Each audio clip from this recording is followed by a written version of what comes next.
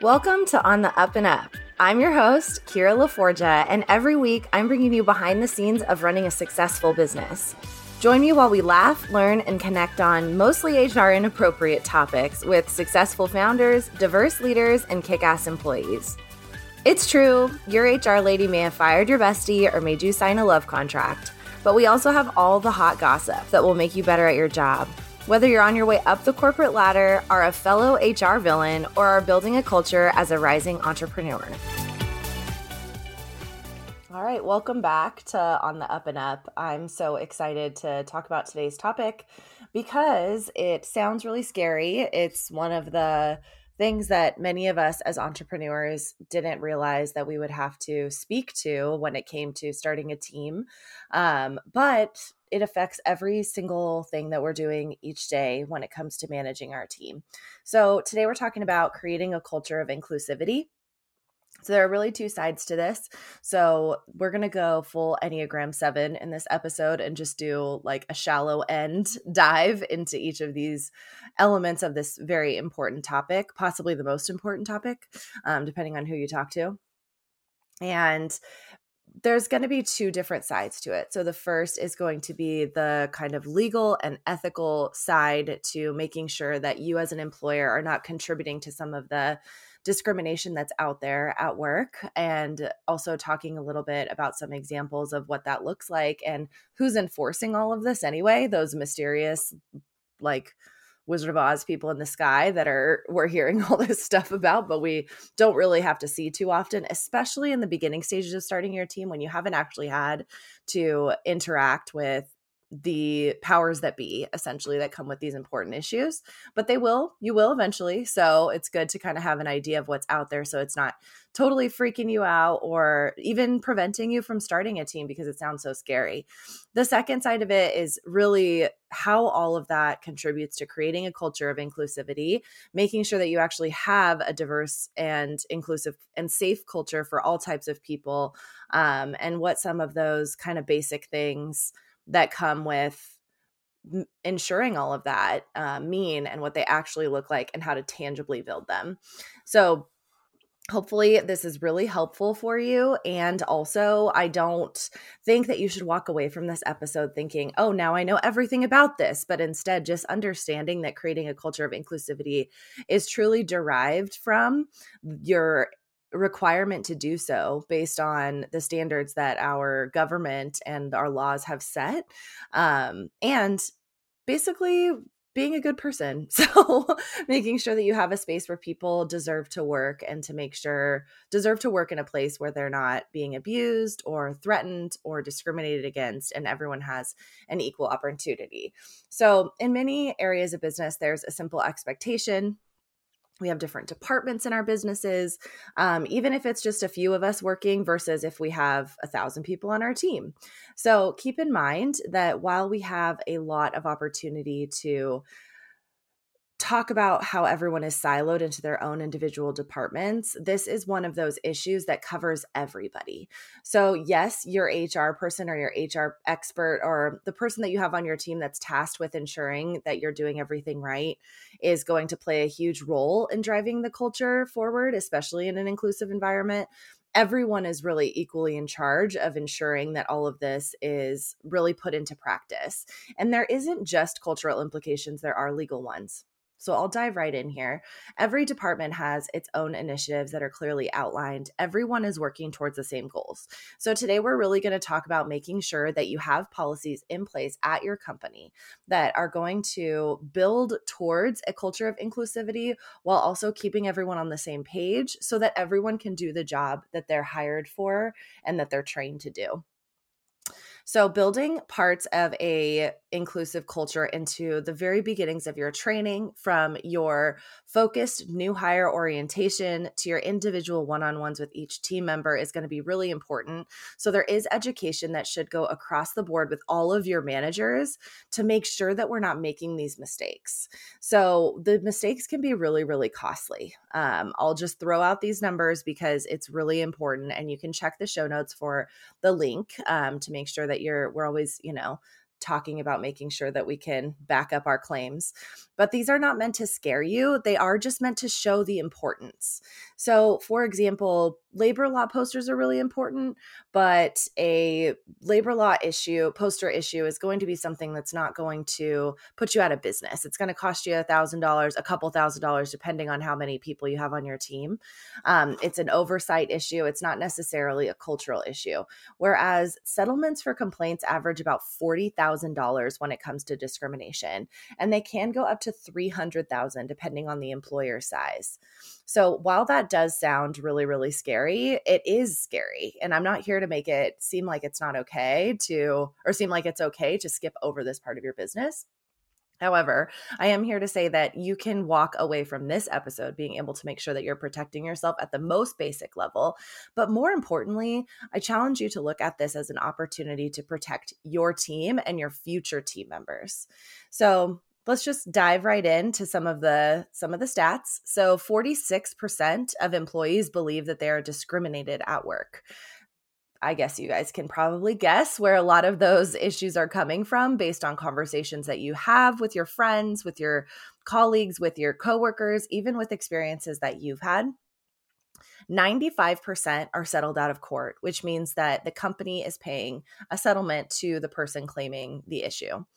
And 95% of Equal Employment Opportunity Commission district court cases are successful, which means that the employers are held liable 95% of the time. So once those cases do get to court, you're fairly certain that you're going to be one of those companies that are paying for the mistakes that you made.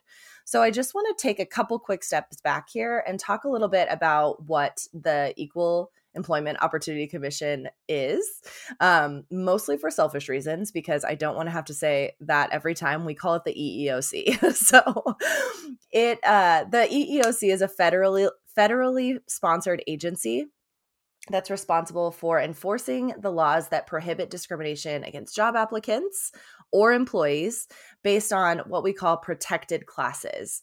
So those protected classes are going to be things like race, skin color, religion, sex, pregnancy, gender identity, sexual orientation, national origin, so ethnicity, age, especially 40 or older. There are different things that you have to do for your team if they are 40 years or older, especially if it comes to layoffs or things like that.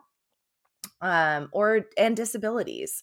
So while there have been many protected classes to this, added to this discussion over the years, those are the basics, and those are the ones that we hear the most about. So what we like to do is make sure that everyone understands that when our companies really want to make sure that they're fulfilling their part when it comes to discrimination and when it comes to making sure that they're creating a place that has an equal opportunity for all their employees, is that they understand their rights as individuals. The way that we can do this is not to show them how our company can get into trouble, but essentially to make sure that we're building a discrimination-free environment, building a culture that is employee-centric, meaning that the culture is based around the employee's well-being, and the work product comes as a result of the employee-centric culture. And keeping in mind that one of your jobs, maybe your most important job as a CEO, is to protect your company and your employees, which should be one and the same.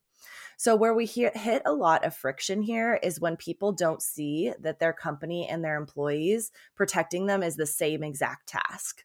So if we're thinking that your company falls on the opposite side of conflict as your employees in every situation, then you're going to have a lot harder time creating a culture of inclusivity. So what I wanted to just point out here before diving too much into the things that you can do to make sure that your culture is really, really on point and that you are always working towards creating a more productive and inclusive culture is to just ensure that you are acknowledging that the old way of management, the old way of helping your employees thrive, of giving them KPIs and leaving them to handle tasks in a project management system, the old way of, and I'm talking even old, like starting out in 2020 when people started to move to the remote environment and everything became super asynchronous for a little while and nobody really was tied to the same mission, or they weren't necessarily attached to the same focus each day as their team members, even in other departments, is we want to make sure that we're using this as an opportunity to create really robust and nuanced conversation with our team members about how they're feeling about their jobs and the interactions that they have with their coworkers. So a lot of times when it comes to discrimination, the biggest issue is not going to be with a CEO and an employee, but it's usually going to be who is in charge of them.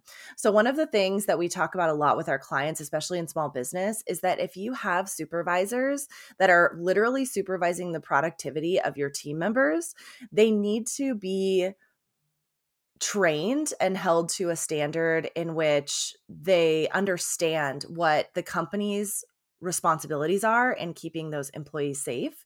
Otherwise, the efforts that you're making from the top down to build an inclusive culture are going to go completely out the window. So anyone that you have in your business that's supervising or supporting any other person in your business really needs to be understanding of the culture that you're trying to build and the responsibilities that they have. So it's really hard to talk about this in a way that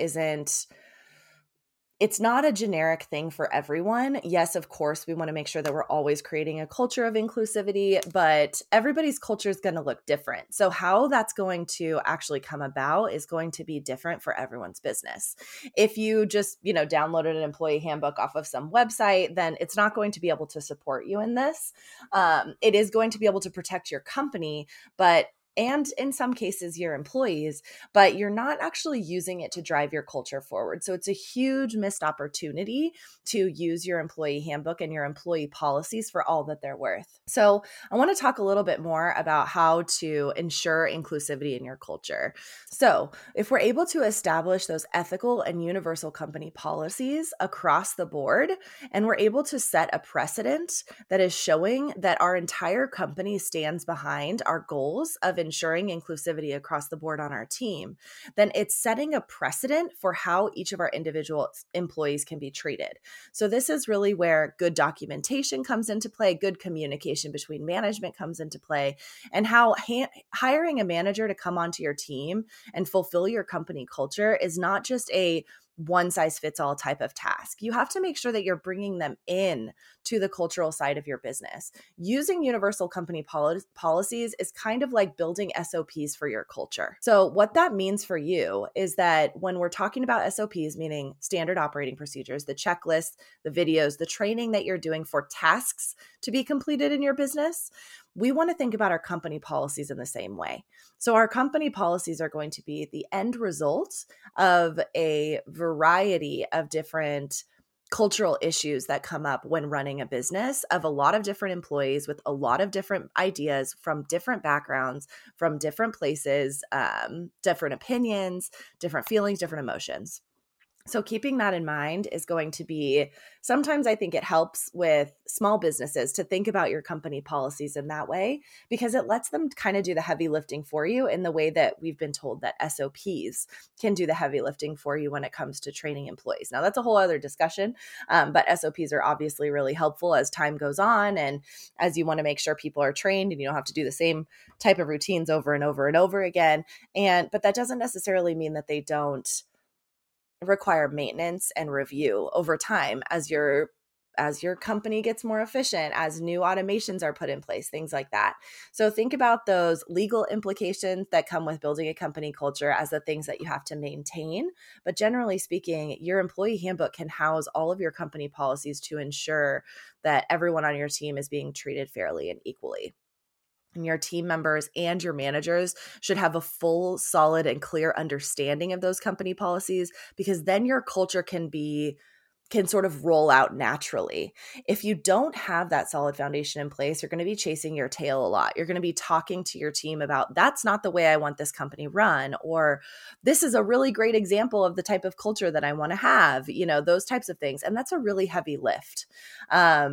I think that when we talk, I'm kind of sick of talking about company culture as a concept. I feel like a lot of people understand it now. I know I probably won't be talking about it till the day I die, but I think when we're talking about it in a more tangible way, this is really the way to do it, is to make sure that you have those policies in place that are setting precedences for the way people are treated at your company so that it can be an equal opportunity for everybody.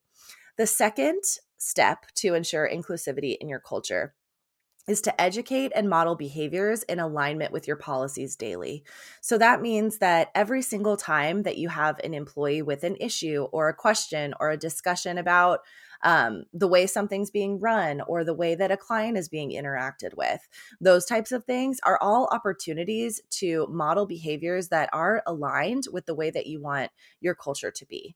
So it's one thing to have your company policies written in a way that is embracing inclusivity and embracing the differences among people and the backgrounds of people. But it's another thing to give space and essentially airtime to different opinions and different beliefs within your company and your team culture.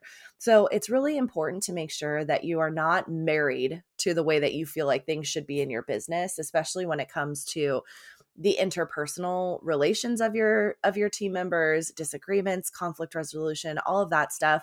Of course, we want to bring our personality to that and being really solid in understanding who we are as a leader, which is all about that management education. But really, we want to make sure that every single day, we're not just making decisions on the fly. We're not just making decisions off the, top of a hat. We're actually thinking about the why behind the what when it comes with how we're modeling the behaviors that are really in alignment with your company policies that are driving forth a discrimination-free environment, keeping your company and your people safe, as well as driving forth a culture that is inclusive and that's fun to work at and that is in alignment with the mission of your company overall.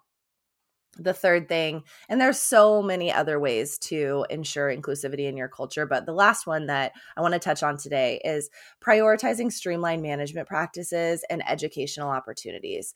So there are so many seminars and programs and courses and things like that that come up along the way for your team to participate in order to educate themselves on how to be better managers, how to be better at their job, how to be better marketers, how to be whatever their actual job is within your company. There's so much education out there now.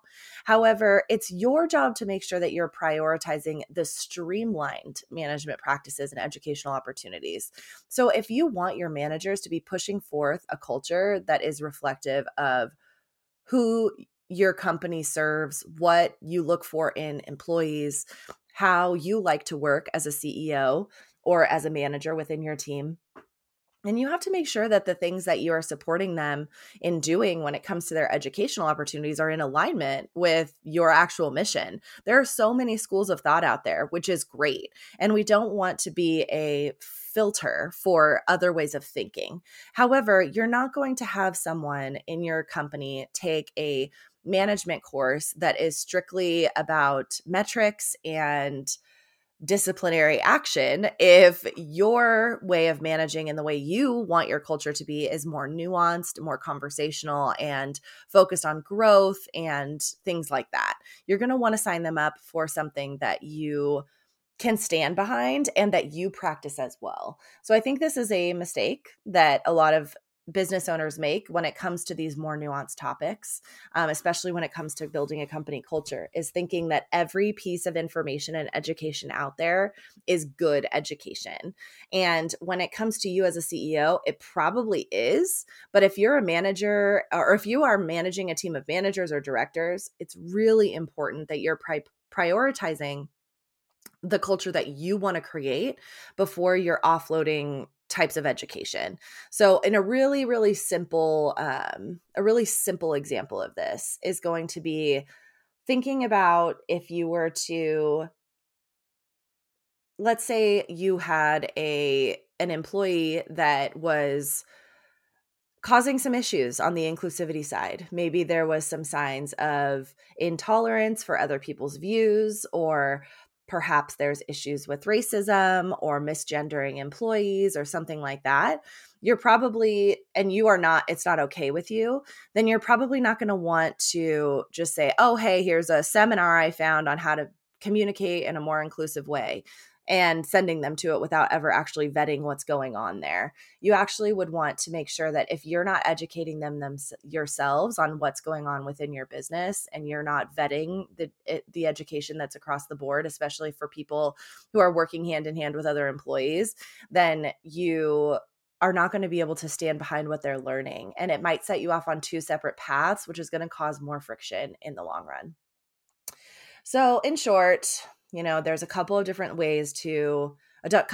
sides and reasons to focus on creating a culture of inclusivity. One side is building that really solid set of policies, procedures, and cultural standards in which everyone on your team is going to follow, and protecting that space through streamlined management practices, educational opportunities, and modeling your own behaviors. The other side is the legal and ethical side, and actually understanding that the EEOC works to create spaces of fairness and equity across the board for our employees at a federal level here in the US. And what does that look like for you? And what responsibilities do you have the second that you decide to bring an employee on your team? So that's all we've got for today. Just keep in mind that consistency and continuity across the board in practice and in message will create safety for your team to bring up issues regarding discrimination, bias, or even harassment. So while we do want to make sure that we're always creating a space and a culture of inclusivity, and we believe that we're doing every single thing right, at the end of the day, we want to make sure that we're stepping into that at the bare minimum, understanding that we're stepping into that place where we're feeling like we are consistent and everything is across the board good as gold, and we're the same, and everyone understands what's expected of them. We still have to make sure that we're constantly creating a space for our company and for our team to bring up any issues that they're having with discrimination, bias, or even harassment. So those are all discussions for another day. But for now, make sure that you realize that creating a culture of inclusivity isn't just a one and done situation. It's a ever evolving and growing discussion that is cared for and tended to in a way that is going to propel the company forward, which also propels your team forward. But anyway, I hope this was helpful for all of you. Stay tuned, because in the next couple of months, our management course is going to be available for purchase, not only for you as a leader, but also for your team members to find a space to grow within their management potential and make sure that there are a lot more discussions that are important, like creating this inclusive culture within your team without necessarily feeling a little weird about it. So hop on in and make sure that you're checking that out. And in the meantime, don't forget to follow us on Instagram at The Paradigm with 2 M's, which you can find that linked in the show notes, as well as a big thank you to Wenzel Fenton. Their blog is awesome, especially when it comes to HR related law. But check out their blog in our show notes as well. If you're listening to this, you've stuck with me for this entire episode, and for that, I say thank you. I hope you found as much value in this week's topic as I do.